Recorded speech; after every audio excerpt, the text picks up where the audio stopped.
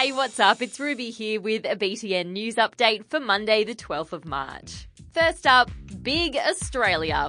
Okay, yeah, Australia is big, but that's not what this term means. It means an Australia with a much, much bigger population, which is what we're heading for. It's not that we're having more babies, it's actually because of immigration.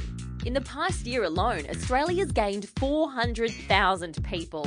That's equivalent to a city the size of Canberra. So there are going to be some more people around. That's cool. The more the merrier, right?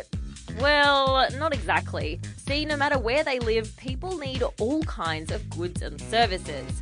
Think rubbish collection, water supplies, food, hospitals, and of course, schools. As our population balloons, these services are going to be put under a lot of strain.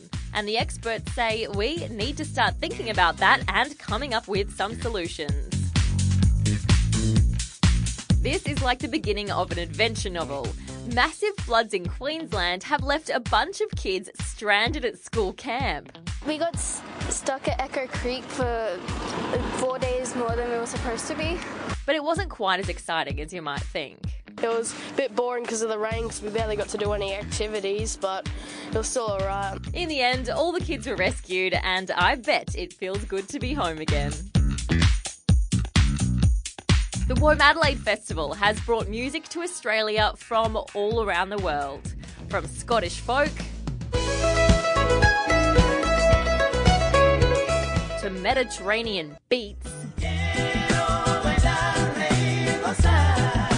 and Indigenous hip-hop to boot.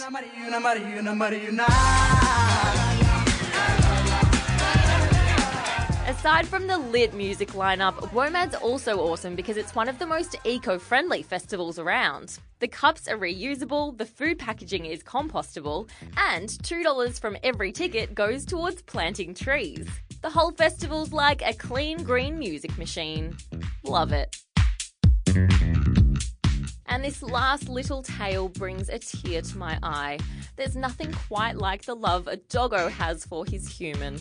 For more than 4 months now, since a man died in Brazil, his pooch has refused to leave the entry of the hospital where the two last saw each other.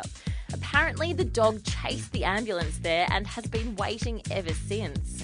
And if that doesn't tug at your heartstrings, well, it should. And that's all the news we have for you today. Tune in tomorrow for more. See ya!